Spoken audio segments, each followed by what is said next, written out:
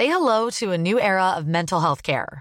Cerebral is here to help you achieve your mental wellness goals with professional therapy and medication management support. 100% online.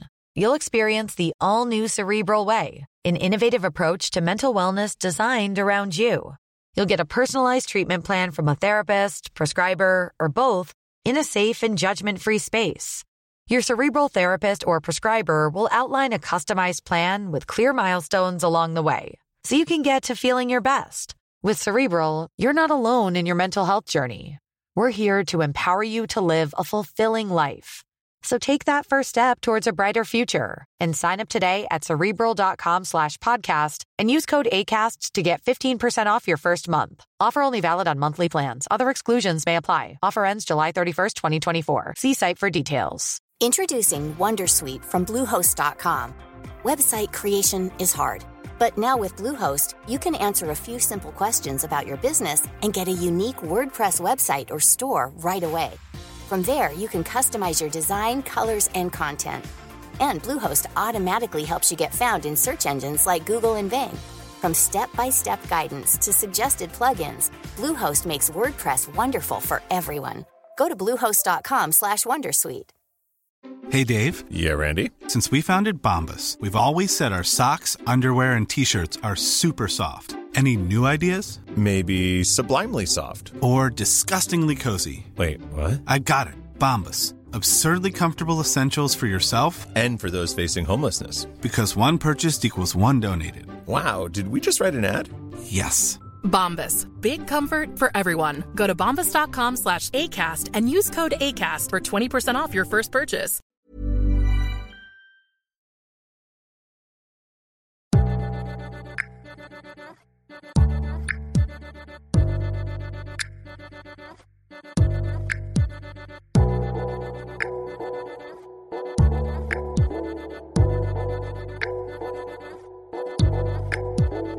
Hello, thanks for stopping by Liberty for Her, where we unpack one woman's entrepreneurial journey to help another woman launch her own.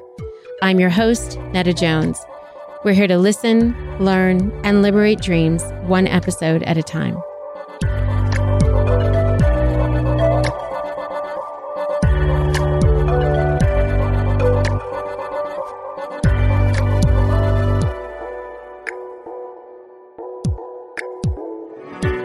Well, hello, Liberty listeners. Welcome to another episode of Liberty for Her. And this morning, you guys are going to be delighted with this interview and this person, Heidi Krupp, who I got to hang out with last week a little bit virtually from Hawaii. She's in Hawaii, folks. Like, come on, Heidi, maybe you can bring a little bit of that sunshine here this morning. Good morning. Thank you so much for having me. Aloha. Yes, aloha, appropriately said. So Heidi, tell us a little bit, just so we have some context about Krupp Communications. Like, what is it? What do you communicate about? Well, we communicate about people's backstories. We're an integrated marketing and communications company, really, that allows brands, businesses, products, and people to share their stories so that they can be unleashing the potential of themselves and sharing that with others so that that can help make a difference in the world. That's what we do. I love that you've distilled that. And again, when we chatted last week, that you're so clear on what you're really getting at, what the heart of the work that you're doing and what you're pulling out of people is. And I think that probably separates you right there from a lot of people in your world. Would you say that's true?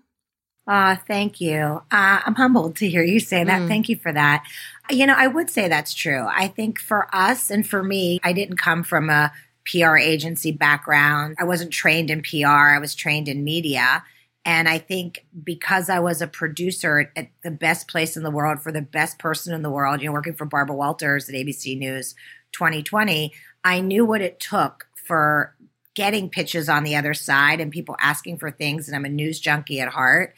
But I think at the end of the day, if you can't connect to people personally and you can't move them in some way, if you're not authentic and you don't have integrity, PR for me isn't PR for PR's sake. It's making it personal and being passionate and having a purpose. Tell us a little bit more about that background, because I happen to know, but I think it'd be important for other people to know, especially because we're talking about female founders over 40 in this particular series. And what I love and what I want to pull out and what I want to inspire in our listeners is that our backstory actually informs what's in front of us and what's ahead of us. And I think you do that so well. You've taken this really sort of outstanding history and career and found a way to have it inform what was next for you, which was K2 or Krupp Communications. So can you tell us a little bit about that backstory? What was your professional background? Sure. Thank you so much. My professional background, I'm a journalism major. I was at Ohio University in Athens, Ohio. And for me, I love storytelling. I'll never forget being like in my senior year of college, wishing that one day I'd be like Barbara Walters to eventually someday go work for her. And it wasn't that I got that job right out of school. I mean, right.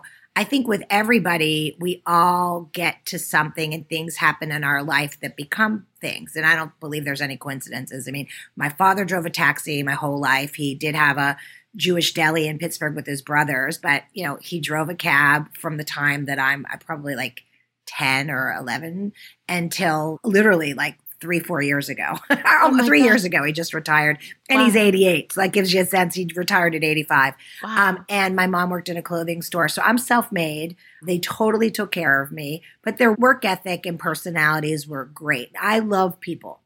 So I always wanted to connect with people, connect to individuals. I was always seeking, pulling out from people their stories. I mean, I didn't really know that was a profession. So when I got this opportunity to work at ABC News, which was amazing, my parents were out to dinner with our cousins who had an attorney at the time that was dating this gentleman, Brad LaRosa, who's amazing. We have to send this to Brad. He'll love it because I always tell the story.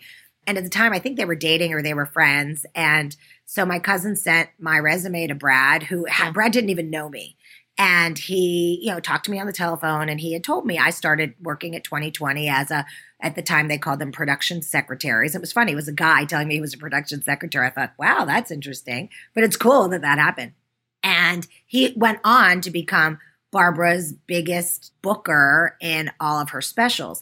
So he helped me get my interview there, and I became the production secretary, different than him because he was the receptionist production secretary. I became the production secretary to the publicist at ABC News 2020. And that's like how my career really started, because while I was there, I started to realize, wow, what I've done my whole life is talk to people. I've like heard a story or shared a story or felt connected to something. And the producers, I was so fortunate. The producers and people there would send me out on shoots to be a producer.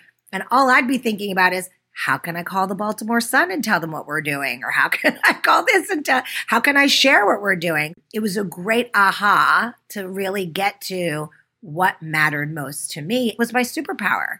And I think you and I spoke last week. And then later in life, I really started to understand why connection and connecting to people became even that much more important to me that I didn't even know or recognize. So I was super lucky. I mean, look, I hit the jackpot. This was someone I admired, and I worked there for her. I helped launch the first Fascinating People specials, 12 Most Fascinating People specials. I mean, Miss Walters dropped a manuscript on my desk, and there was a sound booth behind me, and she had said, could you read this and tell me what you think? And so like, what did I know? I didn't know I needed to tell my boss. So she asked me. So I like filled out all the information. I went home. I came back and I handed it into her office. I never even told my boss because I didn't know that I needed to. It was like total naivete. But that helps you sometimes get to where you are. It's interesting, too, that it wasn't just the storytelling that you were drawn to. You wanted other people to hear that story, which whether you knew it or not. 100%. I mean, when you said the Baltimore Sun, I was like, did Heidi know she was in public relations? Like, did you know that that's how your brain was thinking? Did you know that that was even a career path? No. I didn't even know that me sitting in this seat with this incredible publicist, Lucy Krause, who trained me. I mean, she was a terrific writer and a total news person, and she knew everything about pop culture. I mean, Lucy was so sophisticated, and I remember just being so intimidated by how incredibly well she wrote. And I think she also was like, this is like a spitfire of energy, like she's unstoppable. Like I think she didn't know what to do with me. Here I was intimidated by her. And so I was very fortunate when this opportunity happened. And when it happened, it wasn't so simple. I mean, she was like, why didn't you tell me that Barbara had given that to you and you sent that to her? I really didn't know. I mean, she was a little mad. And then Miss Walters and the executive producer and Meredith White, who was amazing, who was also the executive producer, David Tabakoff, who was the executive producer at the time, said, let's give Heidi a shot. So I got my first publicity credit as the assistant to Lucy working on Miss Walters' first 12 Most Fascinating People special. And when that happened, I was like stuck. I was like, okay, this is it. Like, I love publicity. They can keep trying to send me out to be a producer, and I can keep trying to tell a story. And by the way, as a publicist, I'm a producer also. I'm a producer of people's passion and their story. I'm packaging still. But what I could do, and especially how the news and media have evolved and changed, I've realized that I was born for this. I mean, my father does it. My mother does it. I mean, it was like just, I guess, like they're not PR people, but they're communicators. They're connectors. They've always, both of them have shown me how to be present and connect people and make people feel great and share people's story to make a difference. What I love about your story is at a young age, I assume you were in your 20s, maybe early 30s when this was happening, and that you could see beyond the title and understand that what you were actually doing and what you actually were drawn to was something that could exist. It happened to exist, and you later bumped into that. But that you could see beyond whatever, Barbara Walters or the 12 Most Fascinating People, whatever that credit was, you saw beyond that, and you saw something that was like, okay, that's my path. That's my trajectory. Somehow I'm going to get there. And I think that a lot of us don't see that at those stages in our life. It's not until we're, I would say, in our 40s or 50s where we look back and go, I was doing that all along. I was that person all along. Right. You're so right. I mean, when it was happening, I definitely did not understand what I was doing. So much so that I didn't identify this for myself. I ultimately, at 2020, there were a bunch of different people that I worked for. So I worked for the publicist and I worked for some producers. And then I got very fortunate to work with Catherine Cryer, who was one of the first hosts on CNN. She was the youngest judge. You know who Catherine is? She's amazing. And she too was my mentor. And while I was there, I reported to her. I had to answer her phone. And one day I answer her phone and I wasn't paying attention because I was just spinning around in this little cubicle and I had the fax machine. I mean, there was not like email then, guys. Just to date ourselves. I remember those days too. And so I was spinning around in my chair and I answer her line because there were 7 lines that I answered. And the person said, "Oh, are you Arms of Steel Krupp?" And I was like, listen, if I was Arms of Steel Krupp or Krupp the coffee maker, do you think that I would be answering the telephone? Yes. Like, I was just funny. Like, I didn't even think. And I look at the phone and I remember the extension. It was 4025 and it said Jennings, Peter. And I thought, oh my God. Oh, how funny. And so he says, can you transfer me? He's laughed and he says, transfer me to Catherine. So I transfer him to Catherine because she had a segment on World News Tonight that night. I mean, what a legend, right? Right. And she comes out of her office laughing. And it was a Friday and I wasn't dressed at all. She said, listen, come into my office. I thought, oh no, I'm in trouble. What did I say? So she says, look, let's see if this jacket fits you. And it was this gorgeous Giorgio Armani. I'll never forget it. It was this gorgeous. I still actually think I have it in my closet in New York because I saved it. It was like such a moment. Which, by the way, for the listeners who are not 40 plus, this is the 80s Giorgio Armani. Like, it doesn't get any better. It does not get any better, right? Oh my gosh. Anyway, go ahead. And I wouldn't have bought that or owned that or paid for that. So she pulls out this box. She hands me this jacket. She puts it on. She says, Mr. Jennings wants to meet you. He wants to put the face with the sassiness of the call. I thought, oh my. What have I done? Good or bad? What have I done? Yeah, but the point like that I'm making to your point is these things happened. And when they happened, like I would think, oh, my career is over, or oh, I'm in trouble, or I just showed up as me. I just was always me. And I think that so many of us, like, you know, now I'm 54, when you're going through these things, you're trying to be something that you're not, or you're wanting to like pull to like whatever it's going to be, or what your parents want you to be, or what you think you want to be. And you don't even realize, and you're right, Netta, when you look back, it's kind of like, oh my gosh, this was all happening for me, not to me. It was like my own movie that I now can look back and reflect on as my own backstory that helped me become the person that I am, the boss that I am, the business that I have, the book hopefully someday I'll write, the brand that I've created. And I think that, you know, when you connect to that, you start to realize like there's skills and tools that go with it. I just didn't know that what I was doing was a profession. And so Catherine Cryer was a wonderful catalyst for me because she was best friends with this, gosh, I mean, she's like my fairy god mentor, I call her, Jan Miller. And she actually is my son's godmother. So she saw something in me that I did not see in myself. And that's why like mentorship is so important to me. Like, look, I had Brad LaRosa who didn't even know me, look at my resume and get my foot in the door at 2020. I meet Jan Miller and she says to me, oh my gosh, I love your energy. You should work for me. And I was at ABC. She said, you should work for me. I represent Tony Robbins and Stephen Covey. And I was like, who are they? Like, I didn't even know who they were. And she's like, I'm a literary agent. I sell books. And I'm thinking to myself, who wants to read self-help books? I mean, who would have thought like all these years later that I'd not only promote these self-help authors, that I'd make them bestsellers, that I'd help them with their strategy. Like I would have never dreamt that or known that or know that was prescient. And the other thing is I never worked in a publishing house. So I was like, how is she seeing these things about me that I don't see? So I think like it's so important to, you know, even at 40, like if you haven't done something already, or even if you're a mom, like if say you had your kids before 40, me, of course, I had my kid at 44. Yeah. So like I kind of did a little backwards. I have my last one at 40. I know. Yeah. Oh, so you get it. So like I have a 10-year-old, so like he keeps me on my toes, you know, I mean, believe me.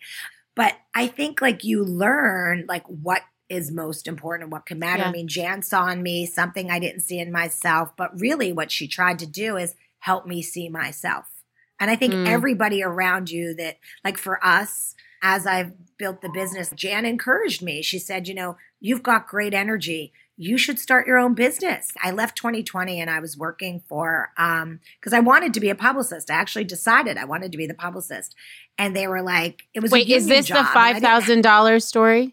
Yeah, this is the $5,000 because I wanted to ask that. Okay, tell us. Yeah. So Jan says to me, you know, all you need is $5,000 cash. I'm like, well, easy for her to say. My dad drove the cab, I told you. My mother worked at a clothing store. Wasn't that we were poor. I mean, they worked so hard for me and for themselves. But I didn't like have unlimited money. Sure. When I grew up in Pittsburgh and went to private school, I didn't have what those people had. You know, family helped pay for that.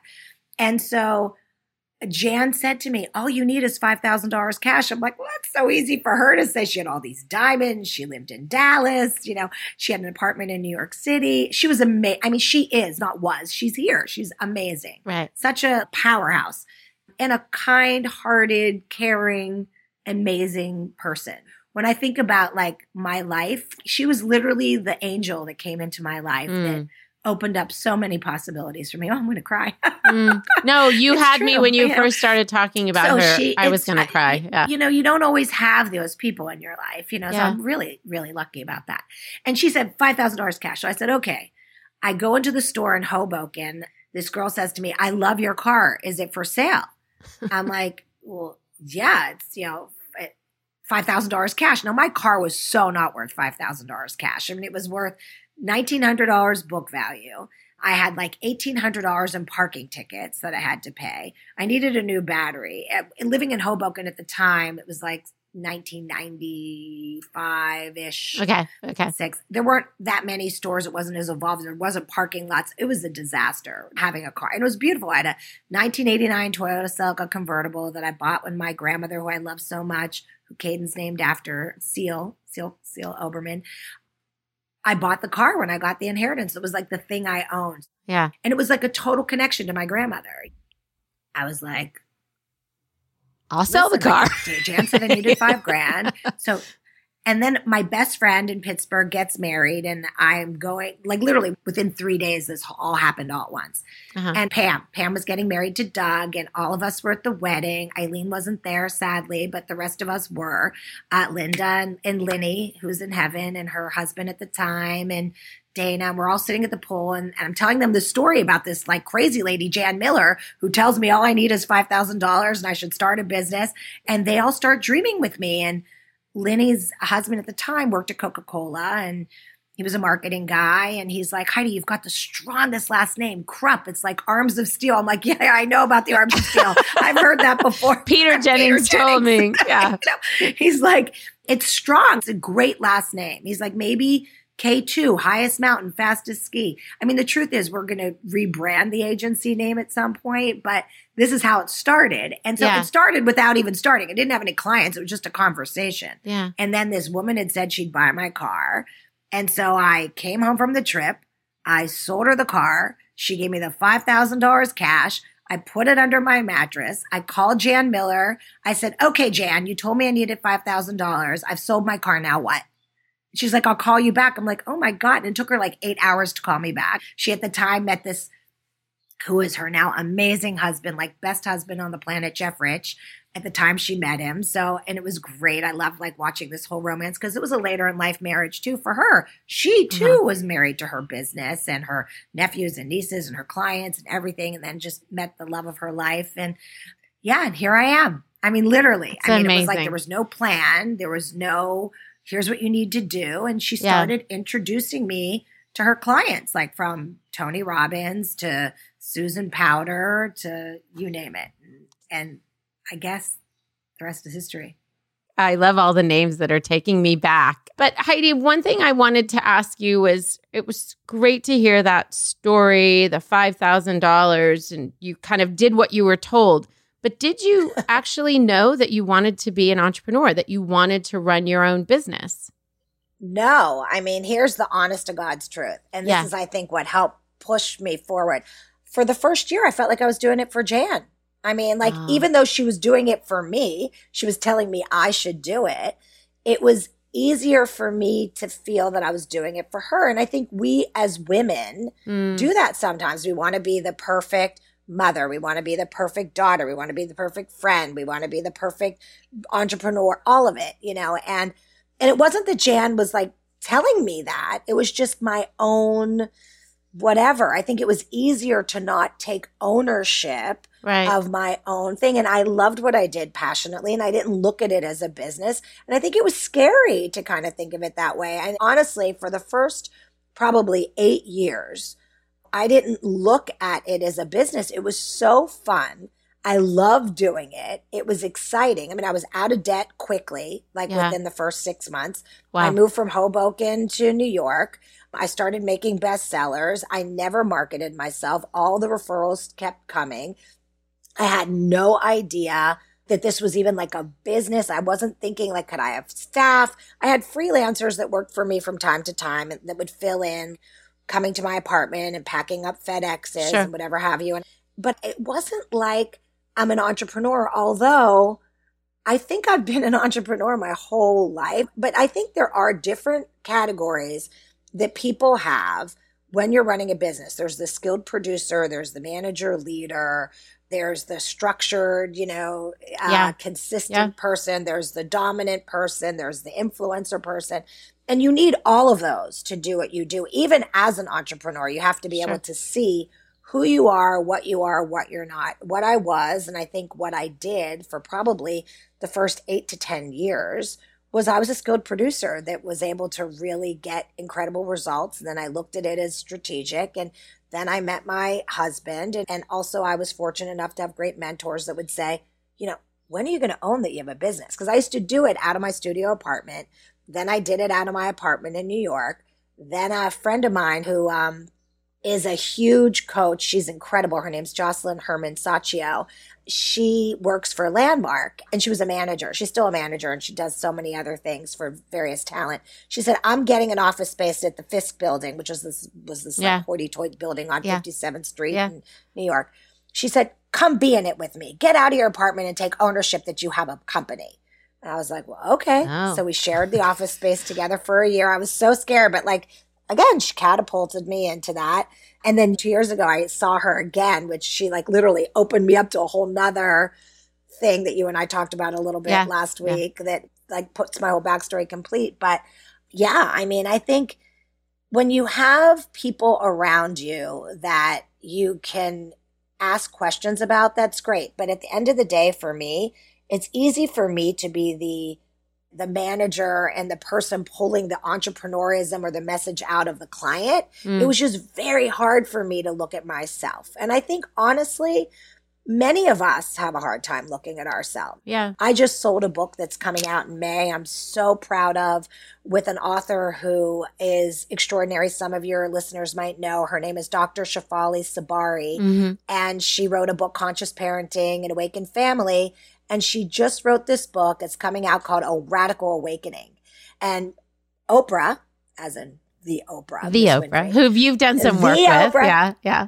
Yeah. Oh, I've had so many of my clients, on her show. And she's an extraordinary, I mean, talk about the real deal. I mean, talk about authentic real deal. I mean, that is her secret sauce, right? I mean, it's above all things, it's her authenticity.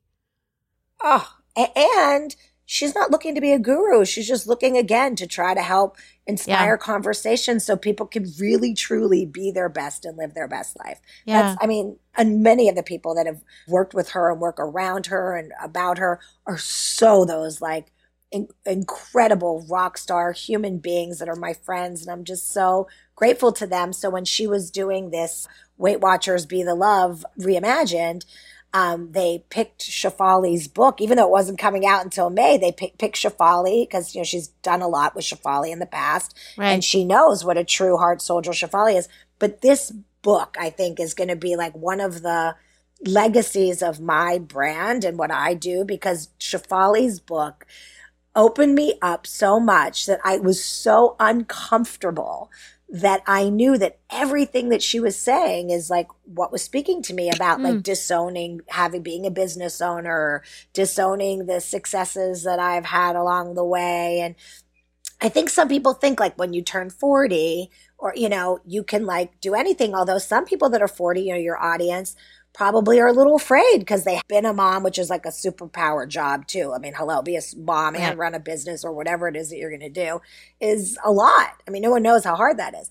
Yeah. But Shefali's book, really, this radical awakening for me is allowing me to be more in my truth about who I am and what matters to me, and like always looking for not what someone else is going to think or say or do, whether it's my husband, my father, whoever. It's what I feel is best for me. So I think I've finally come into my ownership of an agency owner, as a mother, as a daughter, as a wife, as a boss, as everything, all these years later. So I'm super excited about that. But I did not know it then. I'm excited to see the rebrand of Krupp as it relates to what you've just gone through and what you're going through. I'm excited to see what will come out of that.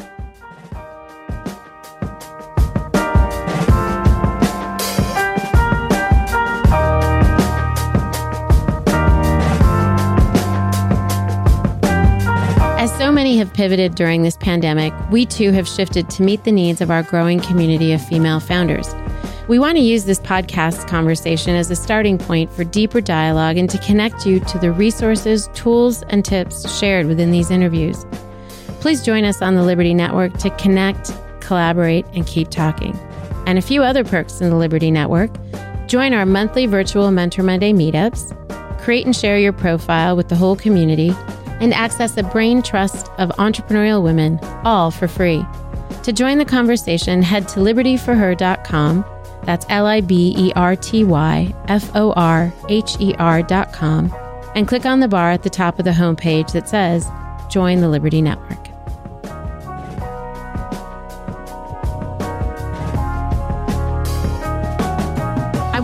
This is a great time to sort of hop into the next part of the podcast, which is really picking your brain a little bit so that our audience get the benefit of somebody who's had so much experience and a great deal of wisdom, which I think has come out in this as well, to consider their own possibilities, to consider, we have millennials listening to this. We probably have, because I have a daughter in this category, but we have some Gen Zers that are listening.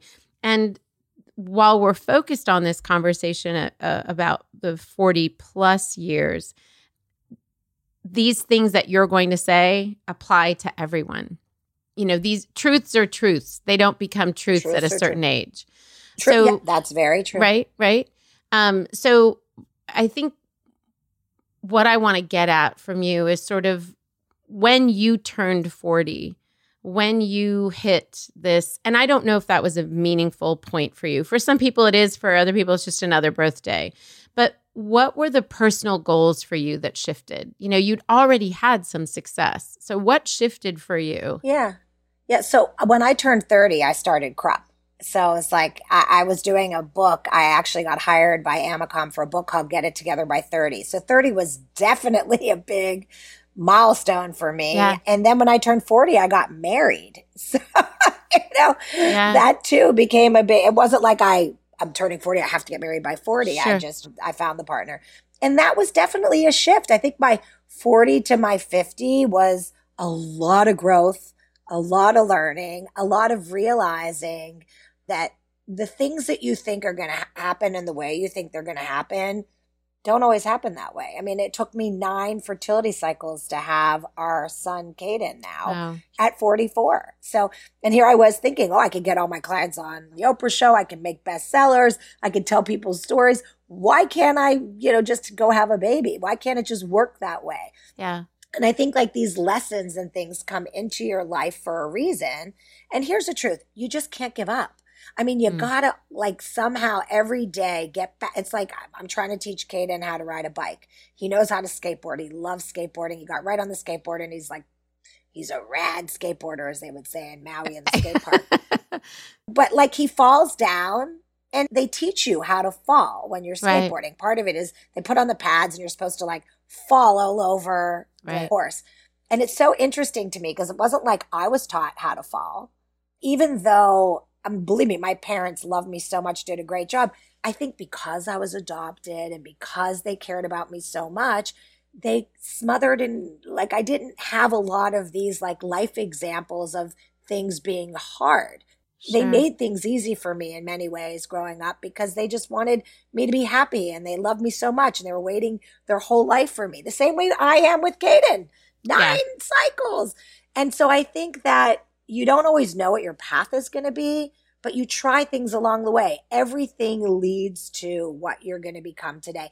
I worked for a soft drink company, my first job out of college, and that soft drink company was a big one, and there were tons of employees at the time, 600, and within 6 months, there were 6 of us. I became the billing person, wow. And I learned all of what not to do in business. Like I learned how to do billing.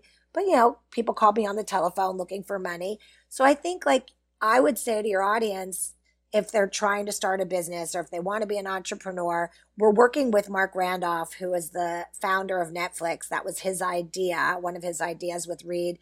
But Mark has a book. It's called That'll Never Work. And like, I have to tell you, in my 27 years of being in business, this is the greatest human being I've ever met. I mean, oh my gosh, a mentor. wow. I'm getting my MBA and he's had the courage to really share and teach me so many things. And he's pulled out even more superpowers and thinking out of me than I think I've ever had. And his whole lesson that I'll share with you and your audience, and it's also on his podcast too. And I'll get you that and I'll get you his book. He's just so amazing.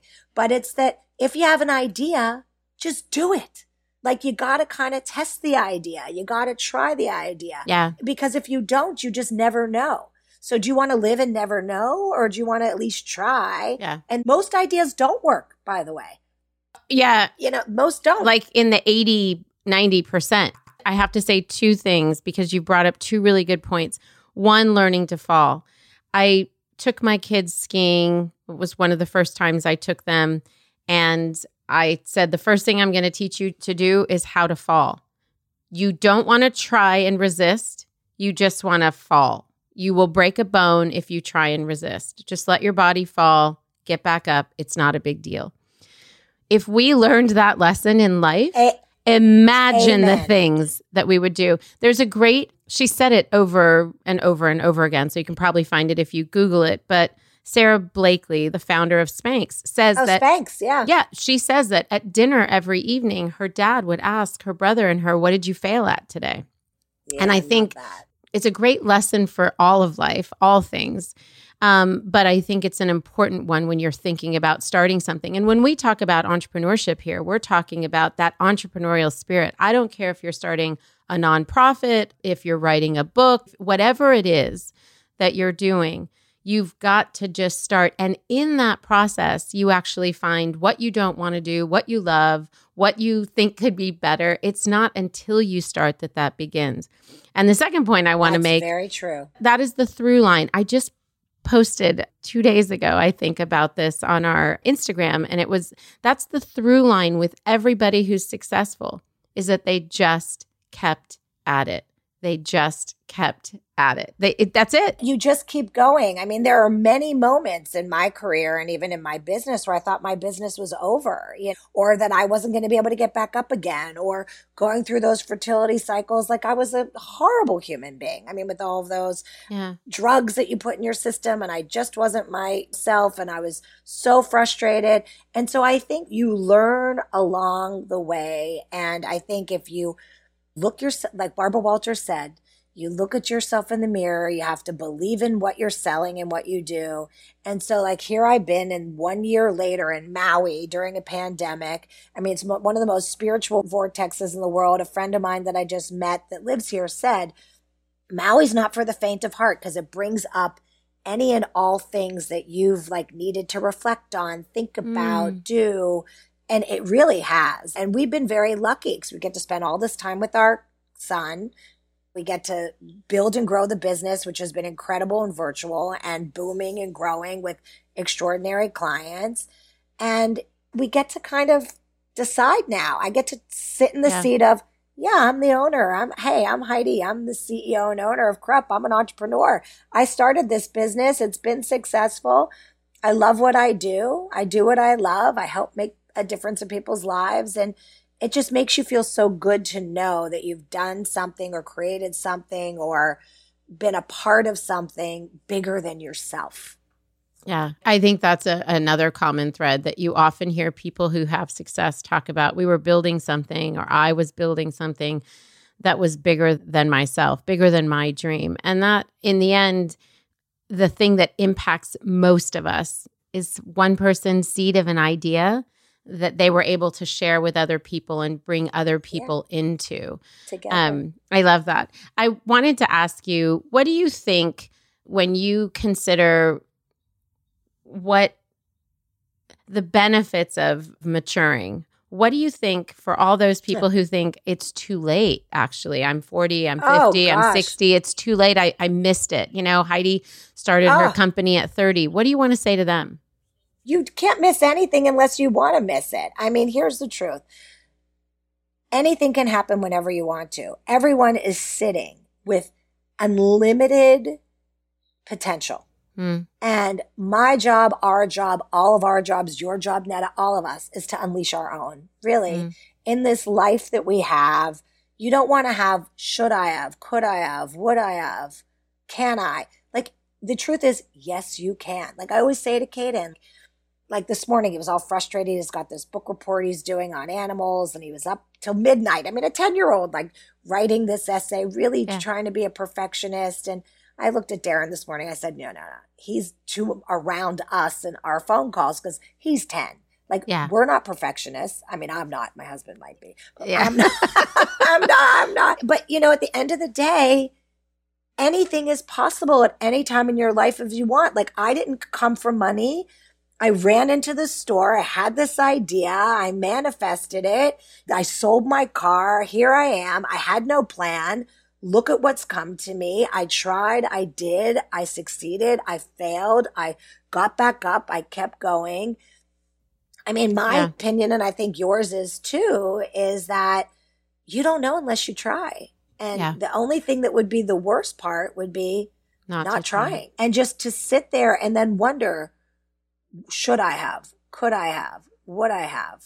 Right. I mean, to me, that's death.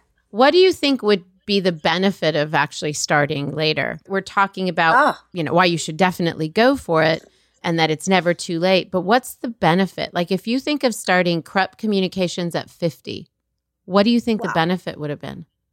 Well, in many ways, I'm starting Krupp Communications again at 54 with our new branding. I think here's the benefit: wisdom, experience, things, knowing what didn't work, what did, being able to pivot. I mean, look, everyone really had to start over this whole year, Netta. I mean, in many ways, like COVID happened for us. I mean, it's a terrible thing. And I think it's just so sad how many people have lost their lives and people that they love, and just the pressure and stress of all of what's happened, and jobs and money and all of it. But I think here's the truth for your listeners, right? And for you and I, even to have a reality check on this. We're all starting over right now. Yeah. Because what was will never be again. So what an incredible moment for anybody to be able to go, wow, look what I'm good at. Think about it. People are like learning how to cook and can like be the next Mrs. Fields. Like Seth Godin's wife, Helene, makes the most incredible snacks. She sent them to me. They are unbelievable. The packaging is gorgeous. It's called Mo Mix. It's coming out. It's unbelievable. But there's different people that are coming up with different things. Like there's a client of mine that is in direct sales, and they were worried about their conventions, and they built a studio. Here, like, find something that you're passionate about, that you care about, that you think is missing, that hasn't happened.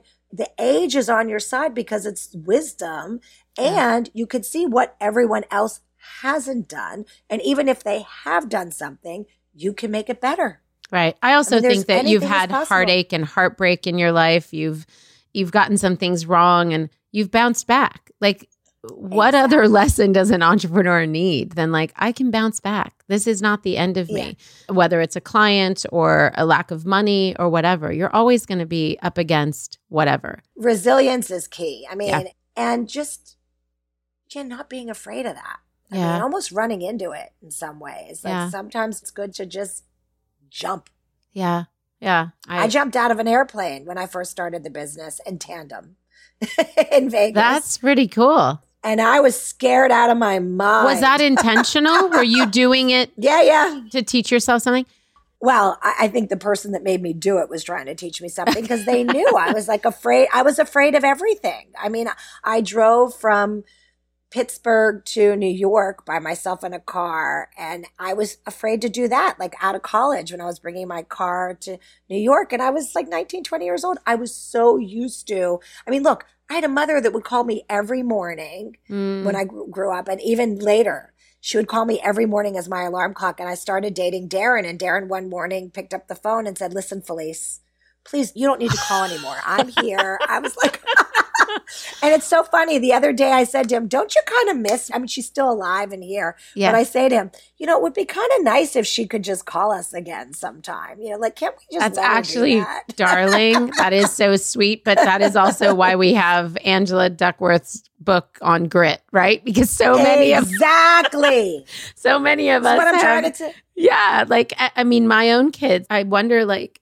what have I done in an effort to protect you from things and to love you well? I did teach them how to fall when they ski. I did one thing right. I did do that. No. And listen, I'm lucky now, like after this year of paying attention to Caden and being with him. Not that I didn't pay attention to him, but I'm present with him. We're here. Yeah, it's a different kind of presence for sure. Yeah, for sure. Just learning. Well, you're talking about Caden. I'm aware that you're in Maui. You've got your place in New York. There's a lot that's changed for you. What have you used, like app-wise or organizational, besides the darling Rachel that is Thank the God best for it. app in the world. But what she's are a you good app. using to sort of get you through days, and how are you managing your time?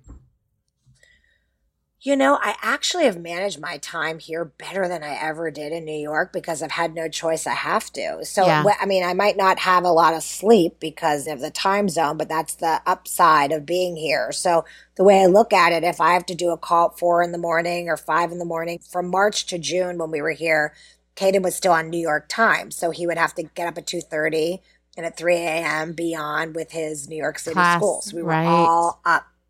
And then that changed because he's in school in person here in Maui. But for me, we changed everything over to Teams. That's been very, very good for the company. We had done that before we came here, but now we're using it a lot for our calls and our Zooms. Teams is an whatnot. actual app. It's an actual, okay. Okay. Teams is part of Microsoft. So it's part of the Microsoft channel. So it works really well. Like a Slack. Yep. But different than Zoom, you can actually do calls in Teams. You can save folders in Teams. Yeah. You can share everything with one another. So that's been very, very helpful. And I think keeping me connected, like I stopped watching the news early on while here because it was so depressing. And I felt so guilty that we were here and that was there and that's my home. And even though I was grateful that we were here, it was hard. I worried about my team and their well-being, and because they're in the throw of it, you know, and I certainly was very worried about my parents because they were in an assisted living. They still are in an assisted living. And that was obviously a very scary point when you were seeing all these nursing homes and people getting COVID. But I think for me, the thing that's helped me, I'm probably one of the best health shape of my life. Like back to my college, maybe even high school, like weight. I'm eating incredibly well, organic foods. Darren learned how to cook. I'm intermittent fasting. I usually don't even eat anything until about noon. I'm drinking coffee, which no one would really want to be near me for in New York. I didn't do that much, but it's helping me and I like it. I'm actually happy to be in coffee again. And some would say it's okay to do. And so Rachel reminds me before I get onto a call, or she gives me the warning, and I'm creating systems that I think are important, and I'm able to look at things that I haven't looked at before. Like I have more thinking time when Caden's at school, or if I go for a bike ride, or if I go for a walk. And I think I'm able to spend more time in the business and on the business. It was always, I was in the business for the clients, but I was the cobbler with like if you look at my website, look at all my things, like I didn't ever focus on me. Period. I know. Can I tell you something? Business. When I first went to your website, I was so confused because the slider on the front, I was like, that's not Heidi. Who's that? Oh, where's Heidi? So we need to see more Heidi.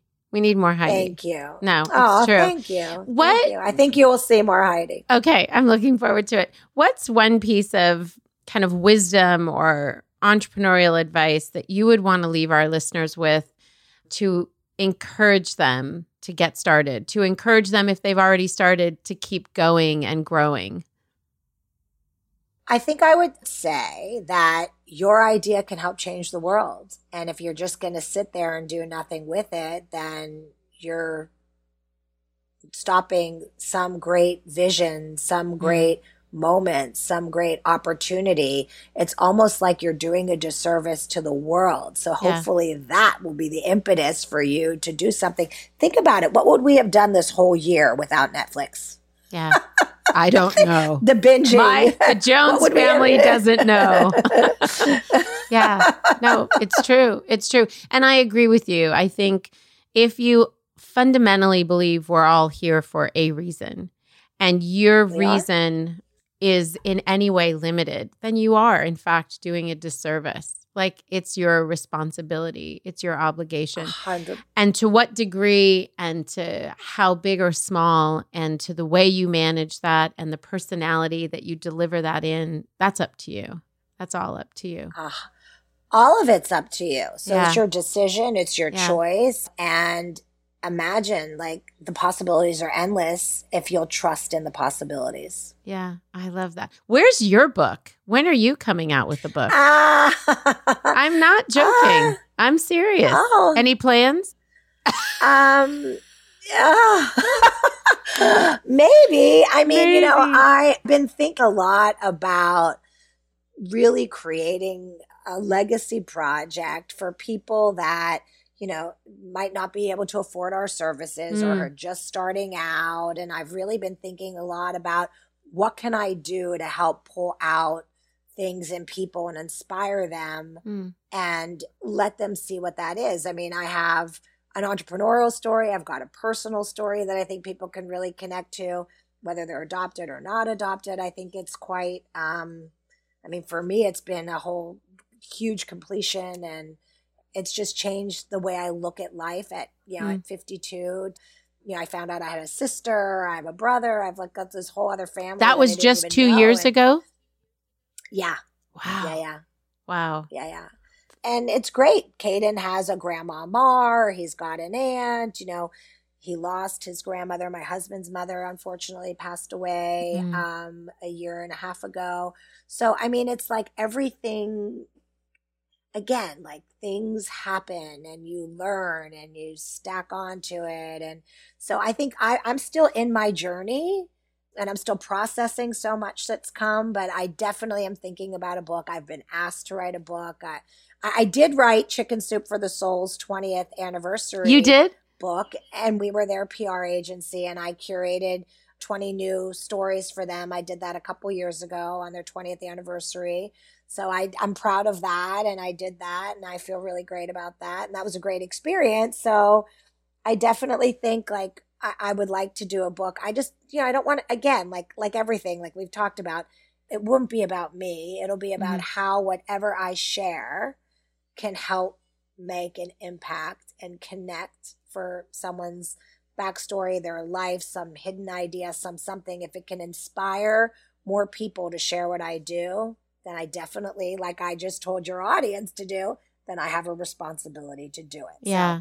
So, challenge taken. And I want to say something because I hear a lot of women saying it's not about me. And I just want to flip some words, and I want to leave you with this too. It's not for you, but it is about you. It is about you. We need those stories, and we need people to share who they are. And I think there's some confusion when we hear women, again, in particular, hear, well, it's not about me. And then they leave their story out of it and what they want. It is about you. No, it's just not for you. Yeah. See, I'm still on my journey. I'm in my radical awakening. What I meant by that is my ego isn't invested. Like I've worked with so many narcissists, you know, and I'm sorry. Can only imagine, actually. I can only imagine.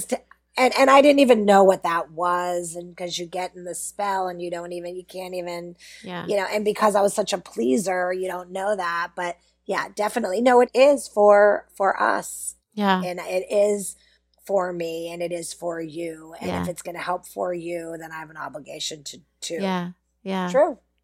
What a great way to wrap up that part of the podcast. We have one more part. And I actually have to ask you, because we got into so much of the awesome storytelling, that I just want our audience to really be clear about what you do. So you're a publicist, and your clients are they all authors? No. It's just a lot of authors. Yeah, we're more, no, not so much. So here's the thing. I'm a strategist. So I'm a public relations strategist, and we're marketers. But, you know, we started in book publicity because that's how my mentor got me into this. And then we created this book as brand. So we launched the South Beach Diet. You wouldn't think of the South Beach Diet as a book. You look at that as a global brand. Sure. It's a lifestyle. Yeah. So we did that. We created the dialogue. We obviously took the book, saw the possibility. At the time, the publisher hadn't had any bestsellers, and the author had never written a book before, and he was a cardiologist. So we helped create the narrative and did that. So what we do is we unpack, like if someone has an idea, we help launch it. If someone has a book, we help launch it. But we don't do book publicity traditionally. What we do is we look at the book as the hook, as the vehicle of the brand. So why I haven't written a book yet, Netta, is because I have to figure out how that book would be a vehicle to my brand. Okay. Because that's what I say. I'm launching this incredible neuroscientist. Her name is Dr. Kristen. So she's got a book called Biohack Your Brain, But eventually, I think she's going to be like the next, or not next, but with like a Sanjay Gupta and others on television. Right. She's stunning. She's gorgeous. She's smart. She explains all the parts of our brain. I think brain health is going to be the number one thing that we're going to be taking away from COVID. So yes, she has a book. And does Mark have a book from Netflix? Yes, but now we're doing the podcast and we're doing so many other things. So it's not just that. We have a pet food company, Canidae, which is amazing. So we look at the project. We diagnose and dissect like the who cares, so what, why you of what they're doing. And we create a method, which I have and I've done over and over again, of how to share that message with the world, what's going to be as meaningful for their ROI for their business. Okay. I think it's important that we got that in. I want people to know what you do and how to connect with you if they need to. But we've got our Fast Five. This is the last part of the conversation, which I'm sad. I'm hoping for another chat with you. We'll have more. Yes, we'll have more. We will definitely chat again. Where's your book? I know. Well, I wrote one actually.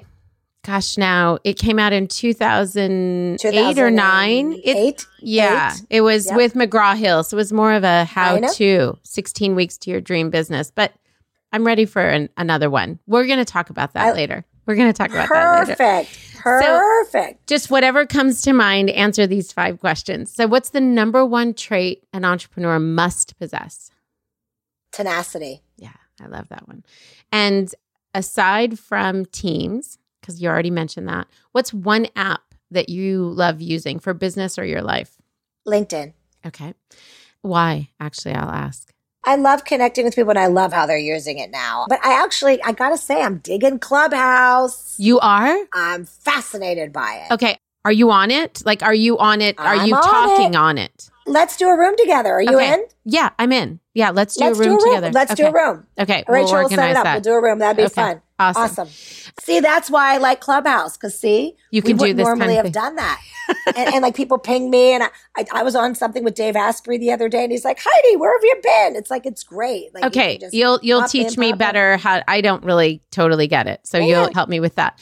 We'll teach each other. Okay, we know about the $5,000. We know that you launched that business, but when you first had a little bit of extra cash to hire someone, what was the first thing you hired? I hired an assistant. I hired somebody to support me in the work that I did, and I started training them to, in fact, my first hire on the payroll, because I did hire someone freelance that was Jan's niece, and so she was more of a freelancer because she was an actress and she also rode horses. But my first hire still works for me to this day, and she's my head of new business development. Yeah. Wow. So she moved into that office at the Fisk building with me. And why I hired her is because she came from publishing. She was very organized and steady Freddy, which she still is, very consistent, very compliant. And she's also has a huge heart and massive loyalty and just represents me so well. I've watched her whole life evolve. What a cool thing to be a part of. Yeah. To babies. That's very cool. I don't thank her enough. I should thank her even more. I thank her a lot, but I make sure she hears this podcast. She'll feel thanked if she listens. This one I always say is the hardest question to ask, right? So, do you prefer red vines or Twizzlers? I like my father's favorite thing is licorice. So this is like the greatest question ever. Yeah. I like the coins because that's what he likes. Oh, you're old school. Yes. Coins. Oh, I'm my daddy's girl. Yeah, you're like candy shop licorice. Oh, yeah, but I like chocolate licorice. He likes the black licorice. So I wouldn't do the stripe. I wouldn't do Twizzlers because that's not like real licorice. I like gourmet licorice. Okay.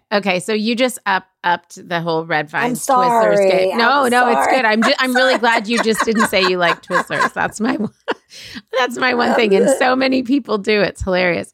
Okay. So this podcast is called Liberty for Her. That's what our brand is all about. Our network is to get women to start talking together to really help each other in their entrepreneurial growth. What does it mean to you when you hear the word liberty? Freedom. We all should be connected. I mean, for me, liberty is a responsibility. I mean, we are, as women, liberated now, right? I mean, like, look, we have a vice president, a woman in the White House. Like, yeah, you know? And I think we've come far. We have a lot longer to come. And I think it's our responsibility as women to continue to pursue and share that path of liberty, of freedom, freedom of speech, freedom of connection, equality, all of the things that we've been fighting for. I can't wait until we don't have to fight for it. And it's just is. Yeah. Yeah. We got to keep doing the work, keep doing the good work. And thank you for doing the work of sharing your story and hanging out with me. It didn't feel like work at all, actually. It was such a pleasure. No. Oh my God. And I never do this. You're like one of my first. I really appreciate well, you actually need to do it. This. You need to do it because you're great at, I mean, you've built a life around drawing out other people's stories. So a podcast would be a great platform for you. Let us know when you've got that going. We'll all come listen. Only if you come as a guest am I going to do it. Absolutely. Absolutely. Okay. Absolutely. Okay. So you heard it here. You're on.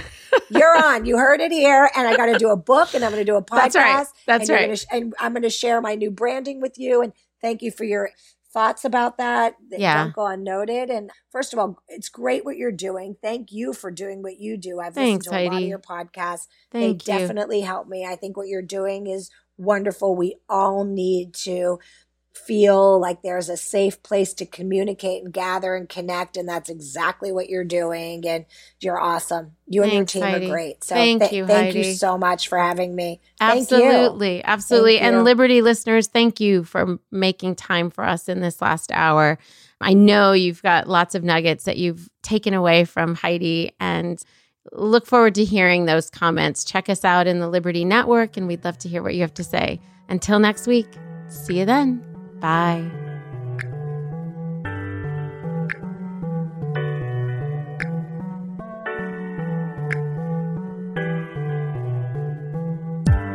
Liberty for Her is broadcast on all platforms: Apple Podcast, Spotify, Stitcher, Google Podcast, and more.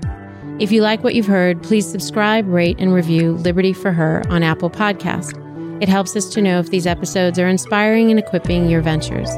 Liberty for Her is produced by Netta Jones and Elizabeth Joy Wyndham, and music by Jordan Flower.